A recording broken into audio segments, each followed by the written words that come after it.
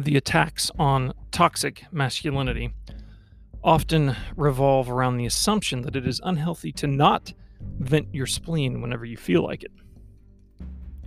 Not showing emotion is weak, actually. Real men cry in public, and then they post on social media about how they cried in public. But this is foolishness. Masculine men do not have the privilege of showing their emotions whenever it feels convenient.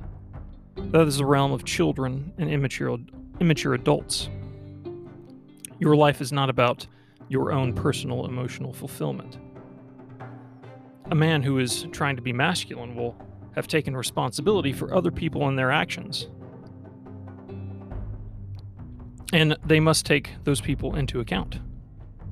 Showing emotion is never simply, quote-unquote, showing emotion.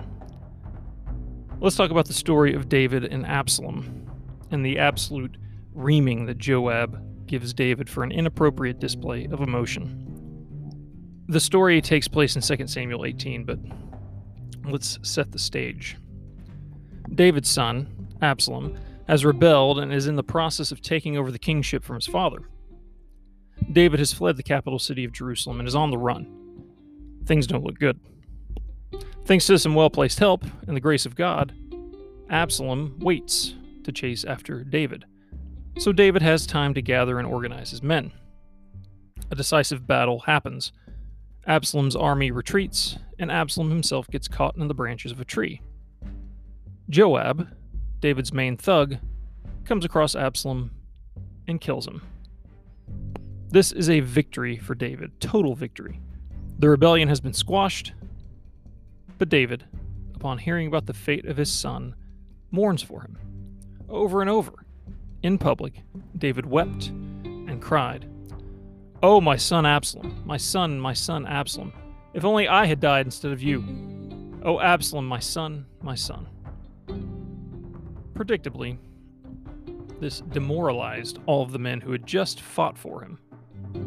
The victorious army slunk into the city in low spirits, ashamed as if they had fled the battle. Joab's rebuke of his king is worth quoting in full. From 2 Samuel 19, 5-7. "You have today covered with shame the faces of all your servants, who have this day saved your life, and the lives of your sons and your daughters, and the lives of your wives and your concubines, because you love those who hate you, and hate those who love you. For you have made it clear today that commanders and servants are nothing to you. For today I know that if Absalom were alive and all of us were dead today, then you would be pleased. Now therefore arise, go out and speak kindly to your servants. For I swear by the Lord, if you do not go, not a man will stay with you this night, and this will be worse for you than all the evil that has come upon you from your youth until now." It was appropriate for David to feel sad about the death of his son, but such a public display of mourning was foolish.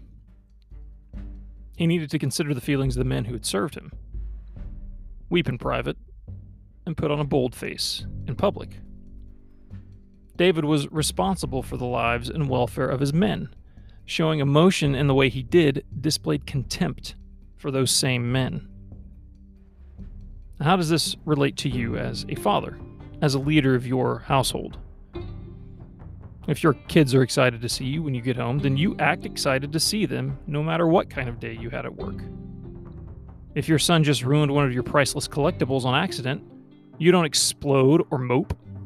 If it was truly an accident, do not lay the weight of your disappointment on his shoulders.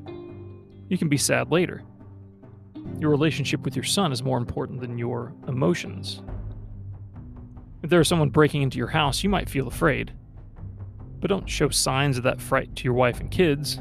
And above all, don't show signs of that fright to the intruder. A man who cries all the time at the drop of a hat is a man who is weak. He is unattractive to his wife, and he demoralizes everyone around him. He is selfish. He is showing contempt for others when he indulges in this weakness. Morale matters in armies and in families. How and when you choose to show emotion will affect those under your care, whether you want it to or not. Like everything else, do it with intention. A funeral, for example, is a perfectly appropriate place for a man to cry. Outward signs of excitement, anger, and disappointment also have their proper times and places.